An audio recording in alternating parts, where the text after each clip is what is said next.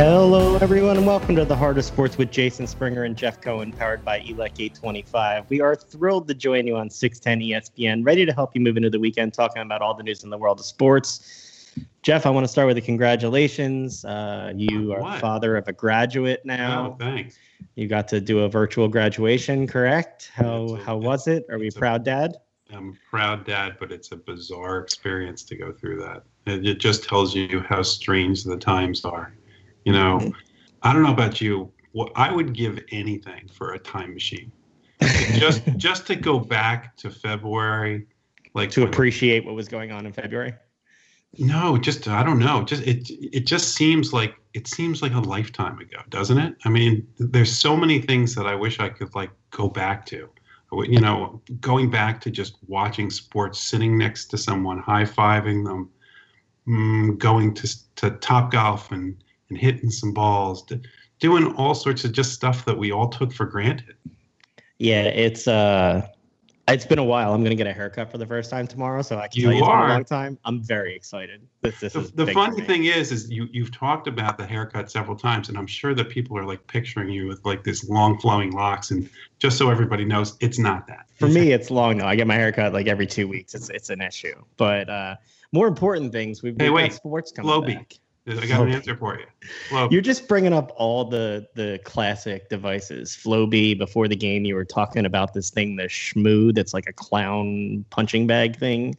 Oh, we'll sit get in to seats. that. You're talking about all kinds of... Don't give it away. We'll talk about the Shmoo when we get all to right, the baseball. We'll get there. Okay, well, let's move to baseball. So It looks like we're going to have a season. Major League Baseball will have opening day either July 23rd or July 24th. Players are going to start reporting. 3 months of wasted aggravation, and we are back now to play baseball. They'll play through September 27th. Who's watching? 10-team playoff structure. Jeff, there are some things that are good and some things that are bad. I want you a review of what will happen. Mascots will be allowed in the stands, not on the field. I'm good with that. Better than not being allowed at all. Except for that ridiculous dinosaur that the Rockies have, because I haven't gotten over that from You are so against that dinosaur. Well, come on. Do you not remember when the Phillies played the Rockies in the playoffs and that stupid purple dinosaur was in the background behind home plate the entire time? It kills me, the things you focus on. A DH in both leagues. How are you on this change? You're good with that? I think that. How does that impact the Phillies? I was going to say. I mean, it depends on how Alec Boehm does in this, second spring training. I mean, people are just assuming that he's going to come up and do well. We don't know if he's going to be a fast starter this season. So if that happens, if he plays well in this, short spring training update, I think it'll be a positive for the Phillies. Players that are not playing in the game will sit in the stands, not in the dugout. What was that? Players that are not playing in the game will sit in the stands, not in the dugout. Oh, that's ridiculous. That is apparently... If you've already put them in the bubble, if that's what they're in, whatever they're doing, what is the difference? So what happens? Then all of a sudden they wave to him and he grabs his stuff and comes out of the stands and runs into the dugout? There's only so much you can do. It's going to be like the first time that Gabe called down to the bullpen and nobody answered the phone. Well, do you remember that? They're going to be waving to the stands. Hey, pay attention. Okay, so that the next question is, so that's the dugout. Is there a bullpen? Or are they all going to be sitting out in the bleachers? What's the plan for the out? They're all going to be sitting in the outfield, and each one will have its own section. And they climb over the rail, step down the steps. Which that'll be fine until the first person breaks their ankle, and that'll be the end of that one. 30-man roster, then to 28 for the next two, and then down to 26 for the remainder of the season. I actually think it should be larger than that. I think that the risk of people getting sick is so great, they should have additional players in there. So they're going to have a taxi squad that allows them to have as many as 60 players available to play in the major leagues. which is good for the minor leaguers. And I hope this means they're paying them. So that will be something to watch for sure. Players will be tested every other day, even if they're asymptomatic. I think you're going to see a lot of that in all these leagues. Trade deadline, August 31st, less than a month before the regular season is scheduled to end. And last but not least, my favorite for your response, In extra innings, teams will begin with a runner on second base. Jeff, the floor is yours. I know how excited you are for this rule change. I coach T-ball. I coach first graders and second graders. That didn't work then, except parents just wanted to go home at that point. I do not want to see Major League Baseball all of a sudden start the inning, because we saw this in minor league baseball last year. They tried this last year. And you hated it there. I was at the games, and all of a sudden the inning starts and there's just a guy on second base. It's ridiculous. I'm actually starting to, because I've now started liking soccer, I've actually gotten used to the tie, where as a younger man, I never liked the tie. I'd rather have a tie than have the guy who runs out to second base without earning it. It makes no sense to me. On the bright side, I do think it's a benefit. There is no bright side of this. The only bright side is we all get participation trophies at the end of this. If you're looking at it from a Phillies perspective, as long as Roman Quinn's healthy, he's one of the fastest people on the field, and they can put him out at second to start an inning. That's not a bad thing for them. Just saying. Are you kidding me? Vito says it saves the pitcher's arms. Do you care about their arms right now? And I'll tell you what, it'll save the pitcher's arms more if they just ended after 9 innings, and you don't have this ridiculousness. And you know what? And if you want to save the pitcher's arms, San Francisco don't have Cade Kapler as your manager. Which would you like less, home run derby in the 10th or starting on second, Jeff, to decide the game? They're two bad options. I know you don't like either of them. I would rather have the home run derby. How stunned are you that this is actually something that's going to happen now, that this is just going to be implemented? Look, is there any chance that they just say, you know what, we'll go with the tie? No, you've lost. How about a coin flip at that point? So you said you wanted baseball back. This is the deal with the devil you have to make to get it back. In the meantime, back in a whole different way. You won't be able to go to the game. Hold on. So you mentioned that they're going to have a player at second. Yes. Vito said that he thinks that you can pick any player to start the inning. You can't pick any player. You have to have made the last out in the previous inning. Oh, it really is like T-ball. You're hating this even more as we learn more about it. If you want to make it more fun, here's what you do. You let the other team pick who starts on second base. Because then if Bartolo Colon comes back to the league, he will be on second base every time. That will be fun. Oh, we found a way for Jeff to like this rule change. All right, we need to move on now if Jeff's happy. I'm all good with that now. Jeff, you can't go to watch a game, but if you're in San Francisco, you can have a cardboard cutout of yourself in the seats. Season ticket holders will be able to send an image to be placed on the cutout. They're calling it the Giants fan cutout opportunity. The cutouts will be made of weatherproof material and will be placed as close to the season ticket holder seats as possible. And if you're not a season ticket holder, you can pay $99 to have your own cardboard cutout somewhere in the stadium to watch the game. Why? Your reaction? Why in the world would you pay $99? Okay, so if the Phillies do it, I'm a season ticket holder, so I guess I get it. But here's what you should do instead of having this stupid cardboard cutout. For those that are old enough, inflatable schmoo. I love the way you preface that. For those that are old enough, because for our listeners, if you're younger like you, then what you do is you have an inflatable bozo bop bag or any other character. So they're inflatable things that stand up and you punch them. And so what they should do is put your face on it.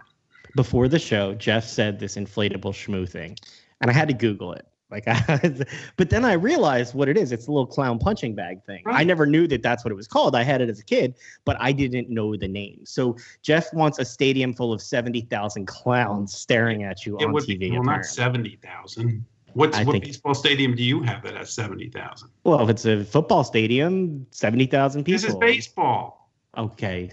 Way to be technical about it. I just think it'll be funny, especially if it's windy.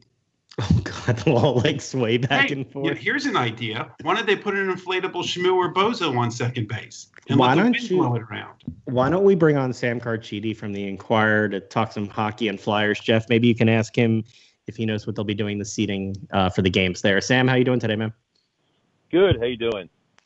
We cannot complain. Jeff is trying to figure out how they're going to fill the seats. I can complain. Jeff can always complain. So, Sam, before we get to hockey, I don't know if you heard, the San Francisco Giants are going to allow fans to send in a photo that they're going to put on a cardboard cutout and plop it in a seat. My suggestion was that they put the face on an inflatable schmoo. Do you know what that is? an inflatable. What was it? I'm sorry. Shmoo. I'm so glad that he doesn't know what that is. Thank you, Sam. I'll plead ignorance. I'm sorry. All right. Is that like a big popsicle stick? Is that what you call it? It's like a bozo clown punching bag that Jeff thinks that people will know what it is, and I just don't have any clue. I had to Google it and didn't know. Sam, you let me down. So instead, let's talk about the NHL. I assume the NHL is not going to do that. So let's move on to the Flyers. The big, promising, happy story that's come out so far about the Flyers is seeing Oscar Lindblom back on the ice. Tell us a little bit about that. Yeah, it was amazing that almost 6.5 months after he was diagnosed with the Ewing sarcoma. For those who don't know, it's a rare bone disease, and it afflicts only about 250 people in the United States each year. And unfortunately, he was one of them. And no one really knows what the future holds, but I'll tell you what, earlier this week, it was the future looked good again for him, because he came back a lot earlier than any of us expected, and I think a lot of doctors expected.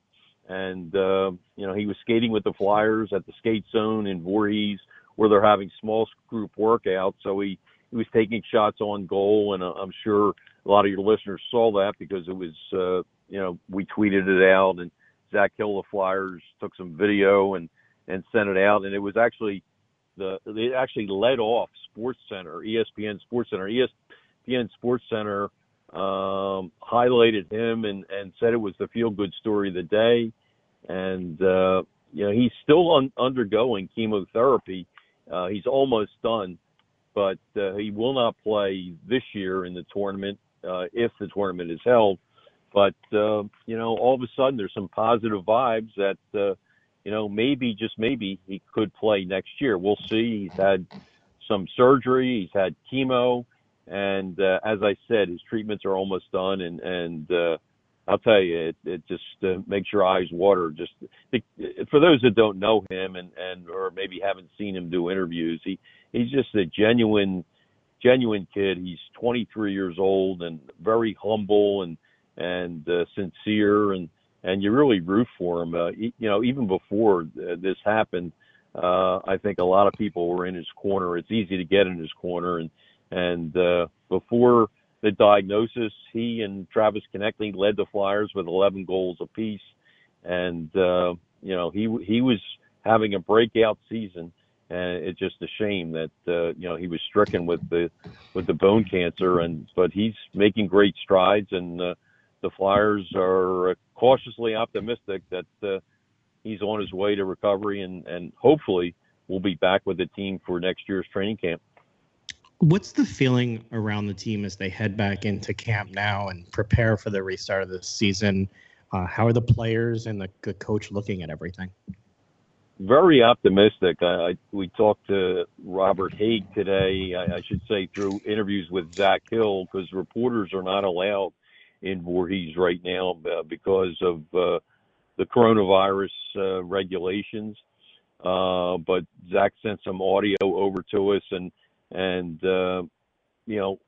like all the other players who talked this week, they think that they're going to pick up the momentum very, very early. They had momentum, as you well know. They won 9 of 10 games before the long pause, and that's over 3 months ago.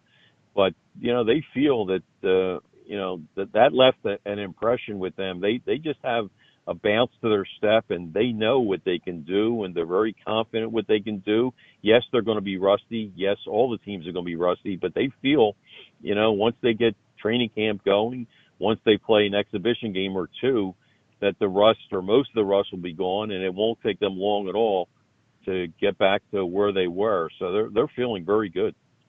They had momentum before the pause, but they also had some injuries in Van Riemsdyk, Nate Thompson, and Phil Myers. You wrote about that today. How are those 3 players doing? Yeah, all 3 are 100%, and all 3 are raring to go. So, you'd like to say it's a big advantage for the Flyers, but of course all the other teams are going to get their injured players back too. Now there are some teams that had guys that were going to be out, for even a longer period and won't be back. But most of the teams have players that have recovered. But it gives the Flyers an interesting dilemma because they were playing so well, and you really don't want to touch the lineup too much. But they actually have one forward too many right now. Do you pull a rookie out like Joel Farabee, which I think they probably will do, but it's not guaranteed. Van Riemsdyk obviously will go back in the lineup, but do you pull Farabee out and maybe move Scott Lawton to the second line left wing and have Van Riemsdyk as a third line left wing? Or maybe you bring Lawton out from the left wing spot and put him at fourth line center. That's a possibility, but as you know, they acquired Nate Thompson, and he's now healthy, and they acquired him because of his veteran leadership, and he's a good penalty killer. He's great on faceoffs, so I would think he'll stay in the lineup. So, you know, some deserving player is going to be the odd man out. My guess it's going to be Joel Farabee in the beginning. I mean, they could always bring him back later on. But it's kind of a nice problem to have. When you have so much depth that a good player is going to come out of the lineup, that's a pretty good problem to have. So, it'll all come together if they get to this training camp, which they hope will start on July 10th. You talk about the depth on D. Where does Phil Myers fit in on D now, coming back in the lineup? Yeah, he should be on the second pairing, I would think. That's where he was. He's healthy again. And when the Flyers had their 9-game winning streak, he and Travis Sanheim they played off each other very well. Myers, of course, a right-handed shot. Sanheim, a lefty. That's probably how it'll be. I think Braun and Haig will be together on the third pairing.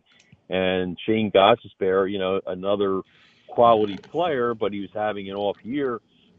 He looks like he'll be the odd man out. The first pairing, of course, will be Niskanen and Ivan Provorov.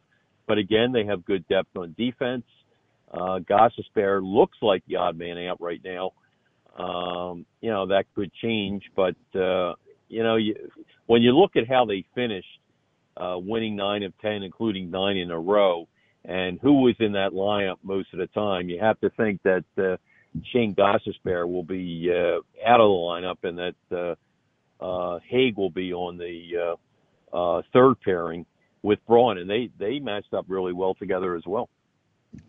How about, we've talked for years about the need for the Flyers to finally lock down their goaltender. We finally seem to have it with Carter Hart. What's your sense of how he's doing, and do you think he's ready for this playoff run and what's going to come before him?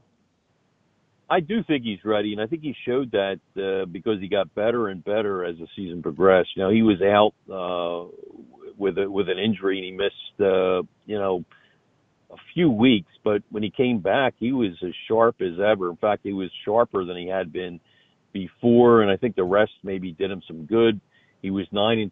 His save percentage was off the charts, .934 in those 11 games. When the season came to an end, he even played well in the last game, the 2-0 loss to Boston. So, we talked to him a few weeks ago. He's anxious to show himself, to show what he can do in the playoffs. The playoffs are when careers are made. He's a young kid. He's still 21, but he's anxious to show that and build on his reputation that he could be a big game player. I always say he's 21 going on 32 because he is so poised. And I think you're going to see big things from him when they come back. The defense in front of him has played very well. They're a big part of his success. And give the forwards credit for coming back as well, too. And this team was at its peak when this season ended March 12th. And, as I said, I think it'll take them a little while to get back to where they were. But with a good training camp and with an exhibition game or two, they're still not sure how many exhibition games we played. I envision this team making a strong run and winning their first playoff round since 2012. It's been a long time. The one name that we don't hear so far is Nolan Patrick. How is he doing, and can we expect to see him back on the ice? Yeah, from what I'm told, he's been working out and skating. I think you'll see him back on the ice. I don't think you'll see him on the roster. I think it would be too much of a risk right now to bring him back and put him in the lineup. There it's been almost a full year since he's been since he's been in a regular lineup. So he's going to have more rust than anybody. And with the migraines, it's a tricky situation. To me, I think he'll probably work out with the team, but skate with the team as he was doing right before the season ended with a long pause. But I think he'll be around, and I think it'll be valuable to have him around. But my guess is that he probably won't be back until next year. And but the Flyers have been mum on him. They really. I tried to talk to Fletcher the other day about his progress, but they didn't get back to me. So they want to keep it under wraps right now, which isn't really a great sign. I think if he was ready to play and take a regular shift, they'd be ready to talk about him. But Chuck Fletcher did not want to talk about him at that point. So I can only assume that he's still skating, and but as I said, I think he'll be ready for next year. That's the hope anyway. From a larger NHL perspective, they're supposed to begin Phase 3 on July 10th, allowing teams to start training camps. They're narrowing down their hub cities. Looks like they just eliminated Vancouver. What do you expect to see from the NHL in the coming weeks as this all gets laid out? Yeah, to be honest, I thought they would announce it this week. That was the rumor floating around. I think Vegas will probably be one of the cities. If I had to guess, you would think that Toronto's a possibility, or maybe Pittsburgh. I think they would like to share, have one Canadian and one U.S. city, but nothing is definite. And of course, the virus is really going to decide because, as you guys know, this pandemic is far from over, and there are no guarantees that the season will restart, and the training camps as well. So, let's hope. I think if they can get through training camp, then I think there's a good chance we'll have a season. But getting through training camp is going to be tough with the way the virus has come back. So, right now, anybody that tells you they know what's going to happen and they know that training camp's going to start July 10th is just guessing, because nobody really does know yet, not even the NHL. Some of the players have already tested positive. What is your understanding, or have you talked to any of the players about how they feel about continuing on as this progresses and some or players will probably test positive? Yeah, if Bill Daly, the deputy commissioner, said if one or even two players from a team come down with the virus, that doesn't necessarily mean that the tournament is going to stop. And, which is a little puzzling, because I would think that you would have to almost put all the players on a team in quarantine, but apparently they're not going to do that. So the players are still concerned about this, and they still do not have an agreement to start on July 10th. That's the hope. They'll start July 10th.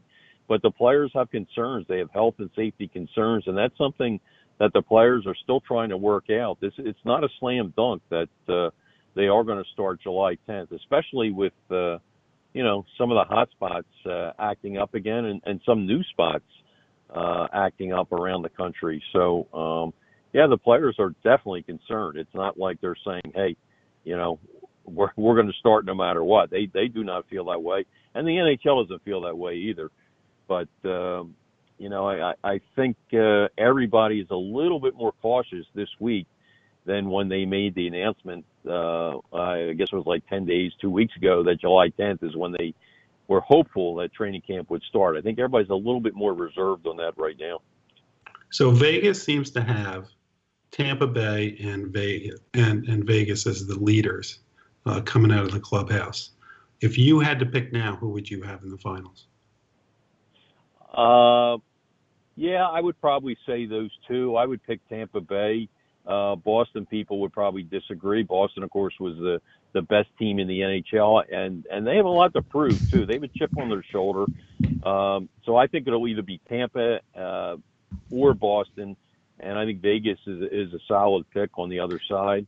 And there's some dark horses over there. I like Dallas as the dark horse. I think that's a team that could cause a lot of problems. They came close last year to beating the Blues, and a lot of people overlooked that. So I think Dallas, if you're looking for a dark horse, is my team to come out of the West, if not Vegas. And I'll go with Tampa because, as I mentioned, Boston's got a lot to prove. They lost a Game 7 last year to St. Louis at home, and that's left a bad taste, and it really inspired them to a tremendous season. But Tampa knocked out in 4 straight in the first round after a historic season last year. So I think that Tampa has a lot of motivation. So I would pick Tampa to win the whole thing. Sam, always appreciate the time you give us. Thanks for hopping on. They can follow you by reading you in the Inquirer, follow you at Broad Street Bull on Twitter. You have a great one. Appreciate it. All right. Thanks for the time, guys. Always appreciate it. Have a good weekend. Jeff, so it's always fun when we have people on like Sam who get the inside scoop with what's going on directly from camp.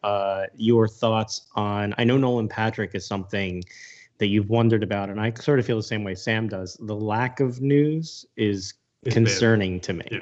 Well, if you have good news, not concerning like there's something bad going on, but if he was going to be healthy and a part of the team, they would be talking about it. It's not enough progress is the way that you should look at it. It doesn't mean that this means the end of his career or that this is a Chris Pronger situation. All it means is that he's not ready, which, we talked to Charlie O'Connor earlier this year, and Charlie had said it, look, I don't think he's going to be playing this year. So this shouldn't come as a surprise to anyone. It's just a disappointment because he's a young talent, and he's the kind of guy you want out there in this kind of run. You asked the right question about how the players feel, because I actually thought that July 10th date was set, and apparently it's not. There's no agreement yet. Well, if you have a lot of the games in the same location, it gives you more flexibility. It's the one thing that I didn't really think about until he said that. So if you can move dates around and you can move games around because you don't have to worry about travel as much. Yeah, I'm not sure how it's all going to work out. You may have heard my phone vibrate earlier, but I did want to tell you the reason it did. It was Adam Silver saying that significant spread may stop play and that the increased spike causes concern. So these are the things that leagues are going to have to decide. You asked about, how many players getting sick. He tweeted it out, and I don't think he said it to me, but I got a mobile notification that was the vibration that you said was heard on air. Yeah. The joys of not being in studio when you have your home desk that vibrates next to your microphone. We'll be back in studio. Yeah. But so these are the concerns that the leagues are going to have to work through. People are going to get sick. You're going to see that. You saw in the NBA, 8 out of 302 was it, or what's the number? 16. They came back. 16 out of 302 people tested for the NBA coming back have COVID. You're going to see positives. Well, there's something else that you need to consider, though. When somebody tests positive, it doesn't just impact whether or not that player gets quarantined. It's who that player is around, and do they decide to quarantine? And also players that are fighting through this decision, who are doing this despite their reluctance to do it. If one of their teammates tests positive, it may give them pause, and you may see players that's on that team that say, you know what, I have a child with asthma, I have an elderly parent, I'm just not willing to take this risk anymore. I was willing to take this risk as long as I wasn't in contact with anyone. Now that I'm in contact, I'm just not willing to take this risk anymore. And I think there is going to be side impacts that we just don't really anticipate until they actually happen. All of the leagues that could come back are planning to come back, it appears, other than minor league baseball right now. Do you have faith that the dates that they're talking about to come back are the dates that actually end up occurring? Or do you think we could see some of these pushed off? And I don't think that you should buy your popcorn and park yourself in your Barco Lounger and think that night is going to be the first game. I think that this is all going to be very flexible, and that hopefully they will do what's in the best interest of the players and everybody else that's involved in the game. I actually think that the one that I'm most concerned about is the one that's farthest off, which is football. I think that they are kidding themselves because of the contact that players constantly have with each other. It is the biggest problem of all the sports, and they seem to be the most unwilling to accept what's really going on. college football, the same thing. I mean, for college football, they're back on campus, in the summer. How many tests positive did LSU have? 28 on the football team? Well, LSU, they didn't say the 28 tested positive. They said that there were 28 that were quarantined. So it was people that they didn't release, I don't think, the number. Clemson, I think, was the 23 or more. So almost a quarter of your active football team tested positive. And I mean, look, I didn't even think about this. You have Wake Forest head coach is going to be isolating from his wife, who's a cancer survivor. Mm-hmm. Penn State's head coach, James Franklin, is going to take similar steps to isolate. He has a daughter with sickle cell disease. Right. They're staying in Florida, is my understanding. I mean, you're talking about a lot of changes for some of these people to try to continue doing what they're doing there. That's pretty significant. Well, that's it. That's why it doesn't just involve the players. And it also involves all the people that are around the game. I mean, you and I are at games. So we're there 3 hours early. You see all the people that are involved in getting a game ready. Look at for baseball. Look at all the people that are involved in those 3 hours that were there interviewing players before a game. There's so much that goes on and so many of those people that need to be protected. So they need to be conscious of the fact that there's more people involved than even just the players. Well, assuming sports do come back, I won't have to continue living on documentaries. But this will actually be the 11th. That doesn't mean we're going to stop watching them, though. No, I will continue to watch them all. If they're as good as what we have seen so far on ESPN over the last couple of months, all it is just an added bonus. I'm looking forward to the one that's going to come up this Sunday, and we are thrilled to be joined by Pulitzer Prize-winning reporter and host and executive producer of ESPN Backstory, Don Van Natta Jr. Don, how are you doing today? Doing great, guys. How are you?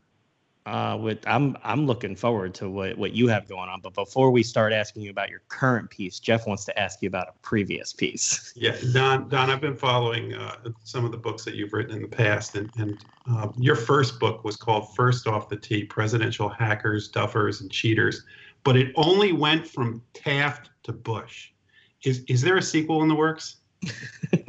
I would love to do that. That's so sweet that you remember. That book was published 17 years ago. I would love to do an updated version and include President Obama and President Trump in the book. So in an updated version. So I will take that as encouragement to try to get that done, and I will try to do it in the future.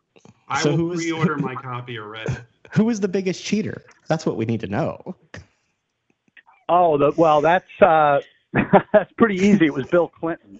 I played a round of golf with President Clinton in the summer of 2002 for the book, and he was on his best behavior in front of me. You know, I accused him of being a golf cheat in the New York Times, and so he played with me to prove that he doesn't take extra shots, any mulligans, and he was on his best behavior out there for about a hole and a half. Now, on the second fairway, a ball went in the woods, and he fished another ball out of his pocket, and then he just started hitting 2-3 shots off the tee, no putt pars. He had an 82 on his scorecard when we were done, but he had taken a couple of hundred swings. It was pretty remarkable. And the word that was coined in the book is billigans. He doesn't take mulligans, he takes billigans because he gets his fellow playing to help him cheat and look the other way because he's just so charming when you're out there, and you're also just kind of amazed that you're playing golf with a former president. So that's how he does it. Well, I will definitely throw my vote in for a sequel, but we'll move back to the matter at hand. I cannot wait for this Sunday night, 9 p.m. on ESPN. They're going to air Backstory, The Decision, a 1-hour documentary that looks at the 2010 decision of LeBron James to leave Cleveland and move to Miami. Can you tell us about the genesis of how this all came about? Because I was doing my research, and at the time, you were at the New York Times, and you were pretty critical of what went on then. I was. I'm a huge NBA fan my whole life, and I was a New York Times reporter based in New York at the time, and was just kind of stunned that ESPN was, as I put it, I think in a tweet, handing the network keys over to LeBron, where he got to pick the interviewer, he got to decide what time it was going to start, and he was getting all the ad money for that hour for his favorite charity, for his family foundation. And I was just, as a journalist, there was something unsettling to me about that. And so I tweeted that out. And now with this backstory, I was able to ask the person who greenlit that decision, John Skipper, who also, by the way, hired me at ESPN just a year and a half later, what the rationale was for doing that. We have a very candid conversation about, why Skipper felt it was worth donating an hour of time to LeBron and to his business partner, Maverick Carter, for that show. And I asked Skipper, I say, did LeBron use ESPN or did ESPN use LeBron? And his answer is it was mutual use. LeBron got, a free hour of television time, and ESPN was the center of the universe that night with bumper programming that still had millions of people watching it. So it's a pretty candid conversation, and it's one of many, with a lot of new information in the episode that premieres Sunday night on ESPN. One of the things I think people are going to learn from this is that this was not a last minute decision. Can you tell us about the genesis of how this all started? Yes. So Jim Gray was the host. Jim Gray, the veteran broadcaster, was picked by Maverick Carter, LeBron James's business partner, and Ari Emanuel, a Hollywood agent. Jim Gray said it was his idea that he pitched to Maverick Carter and Ari Emanuel in early June, so just a month before the decision during the NBA Finals in LA, during Game 2. It turns out, actually, the first person to have an idea that LeBron should talk about his free agency decision live on television was pitched in November of 2009 by a very unlikely person. Actually, a guy who, I don't even know his last name. His name is Drew. He lives in Columbus, Ohio. And he wrote an email to Bill Simmons for Bill Simmons' mailbag column at ESPN.com.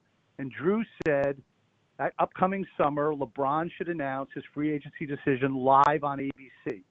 Simmons replied in the column saying that's a great idea. You could call it LeBron's decision and charge $45 for pay-per-view. But Simmons didn't end it there. Simmons then took the idea and pitched it to Maverick Carter, LeBron's business partner, to Leon Rose, LeBron's agent at the time, to Worldwide West, the advisor of LeBron at the time, in February of 2010 in Dallas during the NBA All-Star Weekend. Simmons also was pitching the idea to ESPN executives for months, but it didn't go anywhere, oddly. Even though Simmons works for ESPN, the ESPN executives didn't bite on the idea until it was pitched directly to John Skipper in June after that NBA Finals meeting. So it's just this interesting kind of footnote that Bill Simmons, who, co-founder of the 30 for 30 series, Grantland, now at the Ringer, was pushing an idea with his own executives and with Maverick Carter and the LeBron Inner Circle. And for some reason, his bosses at ESPN never bid on it until Ari Emanuel got involved. You talked a little bit about your conversation with John Skipper. This was a challenging decision inside ESPN because you had the news value of LeBron's decision being kept from their reporters for the entertainment side of the presentation. And you talked with John, you talked with Vince Doria, who was the network's vice president and director of news. Can you tell us a little bit about the internal struggles that went on ESPN over this? Well, there was definitely tension between the news side and the show's production side at ESPN. Vince Doria talks about that, and Doria says to me that he didn't like the way it was handled and he would have done it differently. But I want to be really clear with your listeners that ESPN on the show side didn't know what LeBron was going to say. I mean, if you look at the rundown that night that the producers had, they had if LeBron picks Miami is one entry, if LeBron stays in Cleveland is another, if LeBron picks the Knicks is a third entry. So they didn't know back in Bristol what LeBron was going to say. When I was at the Times, I was thinking to myself, well, how do the NBA insiders who work for ESPN, how are they able to sort of conduct themselves, try to find out the scoop of where LeBron is going? Because if they do find out the information, they could scoop the show, right? They're gonna basically scoop LeBron and scoop the network. So I asked Skipper about that tension, and he said that nobody at the network was told not to do their job. And if they did end up getting the scoop, they could report it. Of course, nobody did. The night of the decision, Chris Broussard and Mike Wilbon, and we have this on our show on Sunday night, both say their sources tell them it's likely Miami, though Broussard leaves some wiggle room for the Bulls and the Knicks. So, yeah, there was a lot of tension about it, but I think that some people mistook it that, ESPN actually knew where LeBron was going and was keeping it from its reporters, and that wasn't the case. There was also a lot of tension in the NBA front office about this. You go into a little bit about David Stern's reaction to this. Can you tell us a little bit about that? Yeah, so David Stern has already said prior to us, beginning to do our work on this, that he did not like the decision. He thought it was an ill-conceived broadcast, and he was quite critical of it. But one of the things we found out that Stern had not said publicly, the late NBA commissioner, and Skipper tells me this in the interview, is that basically Stern wanted to kill the show and was extremely angry about it and lobbied hard for Skipper to pull the plug on it. And when I asked Skipper why, Skipper said to me it was because the player was in control here. So Stern was concerned that this was setting a bad precedent for players to have a big platform announcing a free agency move, possibly envisioning the trend of player empowerment, which we also believe the decision was a launching pad for, the building of super teams as well. And that is what motivated Stern. He didn't like the fact that ESPN was extending this 1 hour of prime time to LeBron, and he was very much concerned about control.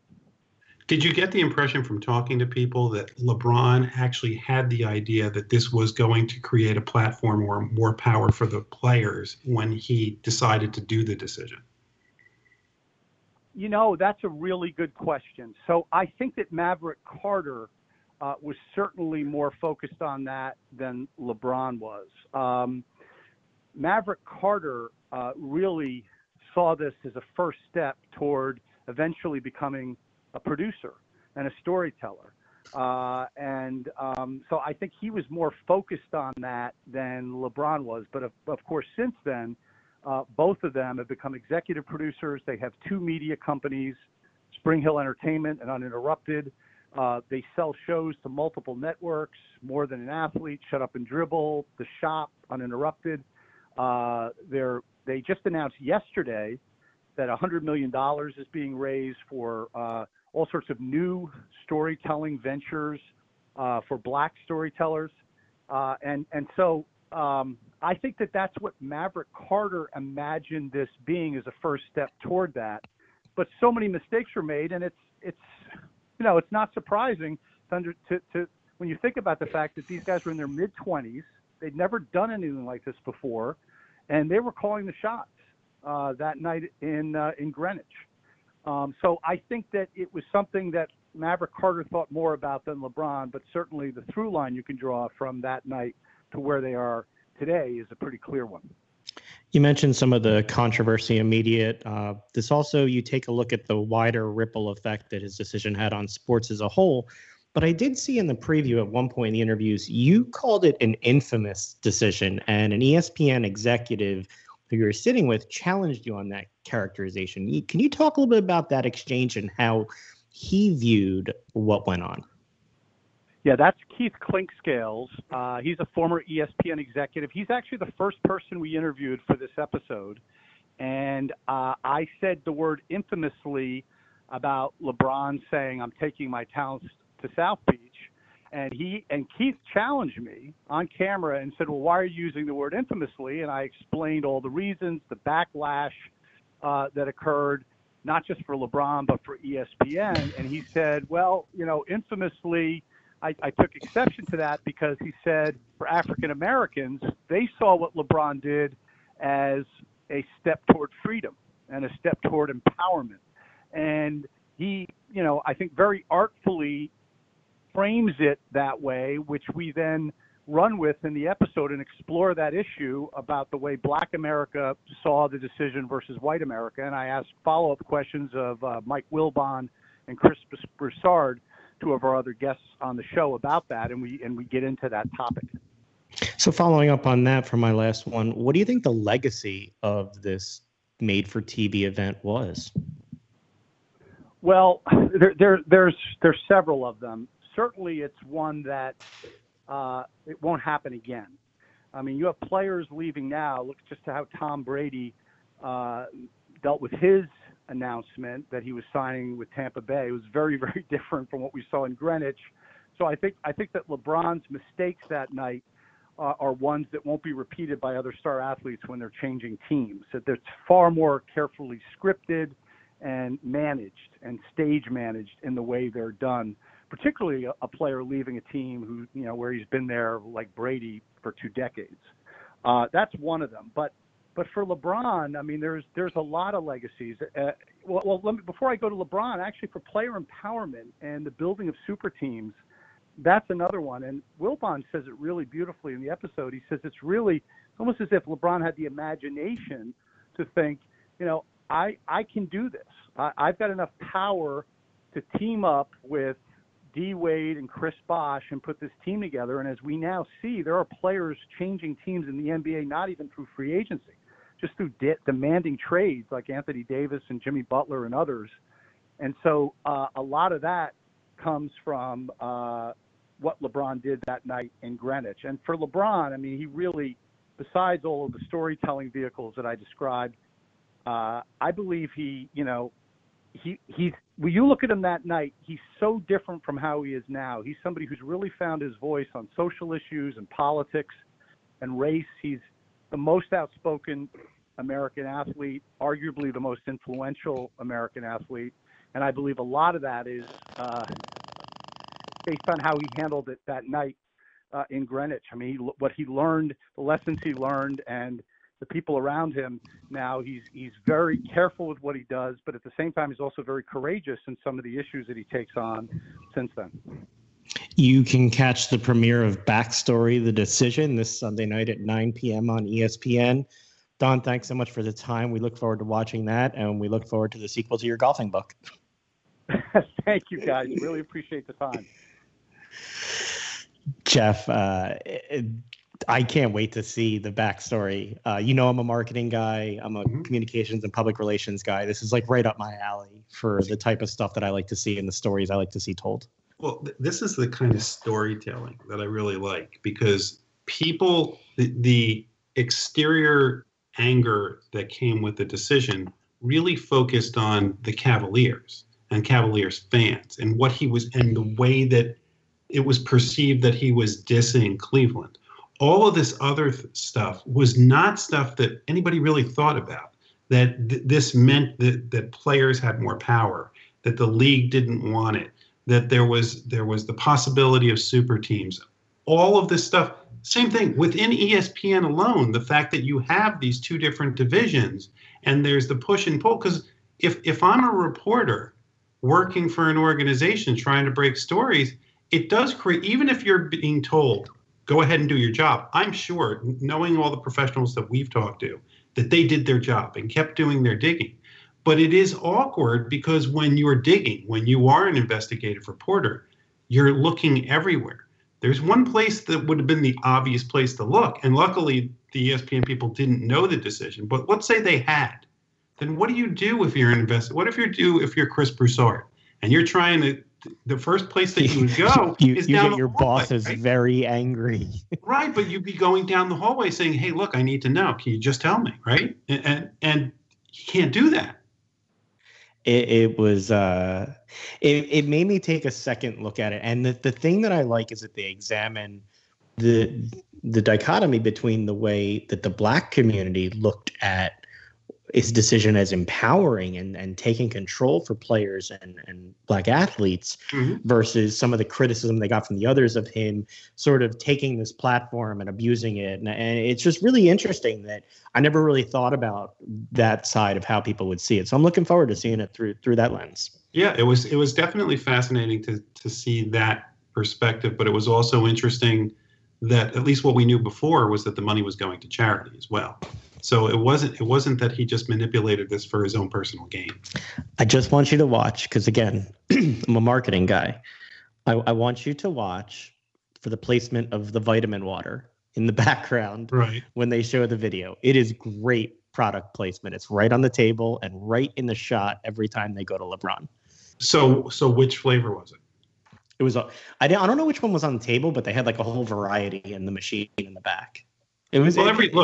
Every time you watch TV, you to me, I watch and I see, oh, I wonder how much Coke paid to do that, or especially Cars. Anytime you watch a movie now, I'm so jaded when I watch a movie. I sit there and go, oh, how much money did Jaguar pay for Mission Impossible so that their car could be in this scene and it could get blown up? It's amazing how, we think about advertising as the in-your-face, patches when you see race car drivers. And now supposedly, I think baseball's going to be doing now, that you're going to be able to advertise much like the KBO. But how you feel about that? What we don't realize is all this product placement that's like right behind you. How you feel about that? If there's like a Wawa patch on the Phillies jersey, you would go with that? It's funny. I used to hate it. I've come to accept it. I find it odd, some of them. Like, for example, the Golden State Warriors, I believe, is Bumble, which is like, I think it's like a dating site. So it's some of them are odd. Jeff, you need to do some further investigating. No, thank you. It just strikes me as like I keep waiting for. I'm not going to say the names of companies, but there are some that you could just immediately know you're going to start giggling if you see it, right? And so, are they going to find a place where they draw the line? If someone gives them $10 million to put their name on it, and it's something that you may not want your kid to like, all of a sudden go, let's say you take your kid to a Sixers game next year. He'll be 4, right? So, and he goes, Daddy, by the way, what's that? And you're like, oh, I don't want to have to explain this to him until he's 16, Like, where do they draw the line? Well, I mean, it was interesting what Seattle's doing with the naming of their stadium. I was going to say Climate Pledge Arena. Mm-hmm. That is going to be the new name. I guess Amazon bought it. So, Amazon bought the naming rights, and apparently it was inspired by, you might know because you're a little hipper than me, Billie Eilish. So Billie Eilish, apparently the singer, apparently when she does concerts in arenas, requires them to be as carbon neutral and as net neutral as they can when it comes to the environment. And this arena is supposed to be state of the art, no plastics, those kinds of things.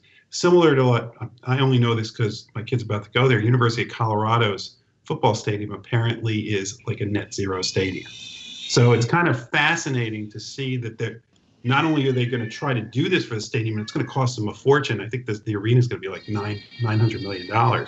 But in addition to that, the fact that they're using this as a platform for some kind of social change.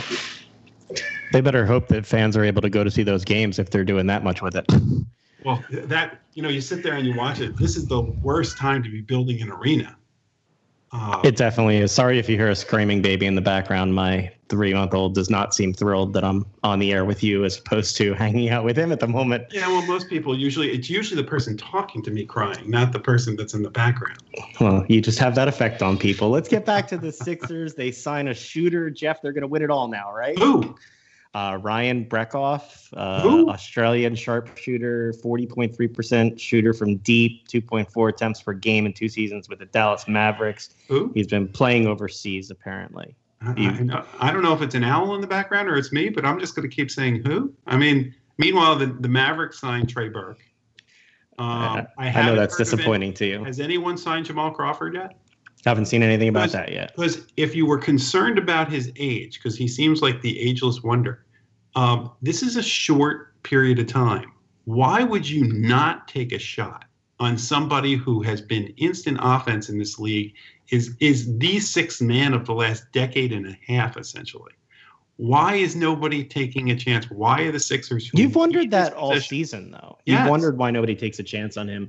I wanted to hop off basketball to football real fast for a second. We only have like 3 minutes left. Okay. The NFL owners on Thursday approved allowing teams to cover their seats for the first 8 rows in tarps so they can have sponsorships and advertising on them. Oh, good Lord. So you just wanted to go back to marketing, what you wanted to do. I just wanted to get your reaction to the fact that you'll now see more branding and marketing around the stadium. Woo-hoo. I mean, look, you got to do what you got to do to make this is an unusual year. But Giants season ticket holders are giving their fans the opportunity to take a season off, given the current COVID crisis. Their PSLs will remain intact till 2021. So again, what? the NFL.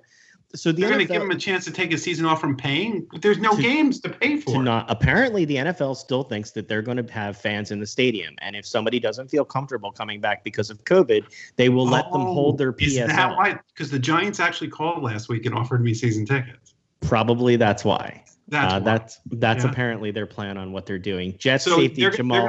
They're going to say you have a season off and then you get your seat back. Apparently, you can maintain the PSL for 1 year, even if you choose not to go to the game. So they found a way to keep the PSL and find somebody to be in the seat. Yes, exactly. Okay. Jets Jamal Adams wants to be traded. And you want him badly. I don't know what the Eagles give up for him. He wants to go to Dallas, it seems. The Jets don't seem to want to trade him. Well, if you're the Jets, why would you trade a guy who has 2 years left on his rookie contract? Well, it depends what you get. Nobody's going to give 2 first-round picks. No matter how good a safety is, you are not going to give up 2 first-round picks, which is what the Jets are going to ask for him at a minimum. And it's just not going to be worth it. And if you get him, the likelihood is then you're going to have to sign him to a long-term deal. And so you're going to have to pay him an inordinate amount of money for a position that does not normally get that kind of money. Speaking of paying an inordinate amount of money, Dak Prescott signed the franchise tag, so he'll be at Cowboys camp. They have $31 million? $31 million. Now they can work out an extension, or he plays on a 1-year deal. It makes Carson Wentz's contract look that much better, by the way. I have a suggestion. He may not want to have any dinners with Ezekiel Elliott anytime soon. No, probably not. That wouldn't be a good thing. Dallas Goedert was sucker punched this past week. They arrested the guy, a 29-year-old. Video came out about it. Not good, Jeff. Not good at all. Your thoughts before we go? We got about 45 seconds. We went all around the league, the sports. What stands out from you today that you want to take into the weekend? Golf. So golf gets back to it, and they don't listen to anyone. And they sit there, and there's a whole bunch of guys on the tee box and a bunch of stuff going on. And apparently they were pleading with these guys, please follow the protocols. And they didn't want to listen. And now a bunch of caddies have tested positive. A bunch of golfers, including Brooks Koepka, who's one of the top golfers, has to pull out this weekend. I don't understand why these guys would risk it. Hopefully these other leagues will learn from that, because otherwise you could see this happening in lots of other places. Jeff, any last thoughts? Fingers crossed. Everybody just be smart. Thank you so much for joining us this week. Make sure to join us next Friday night to help you start your weekend in style. Have a great one, and we'll talk to you next week. Bye-bye.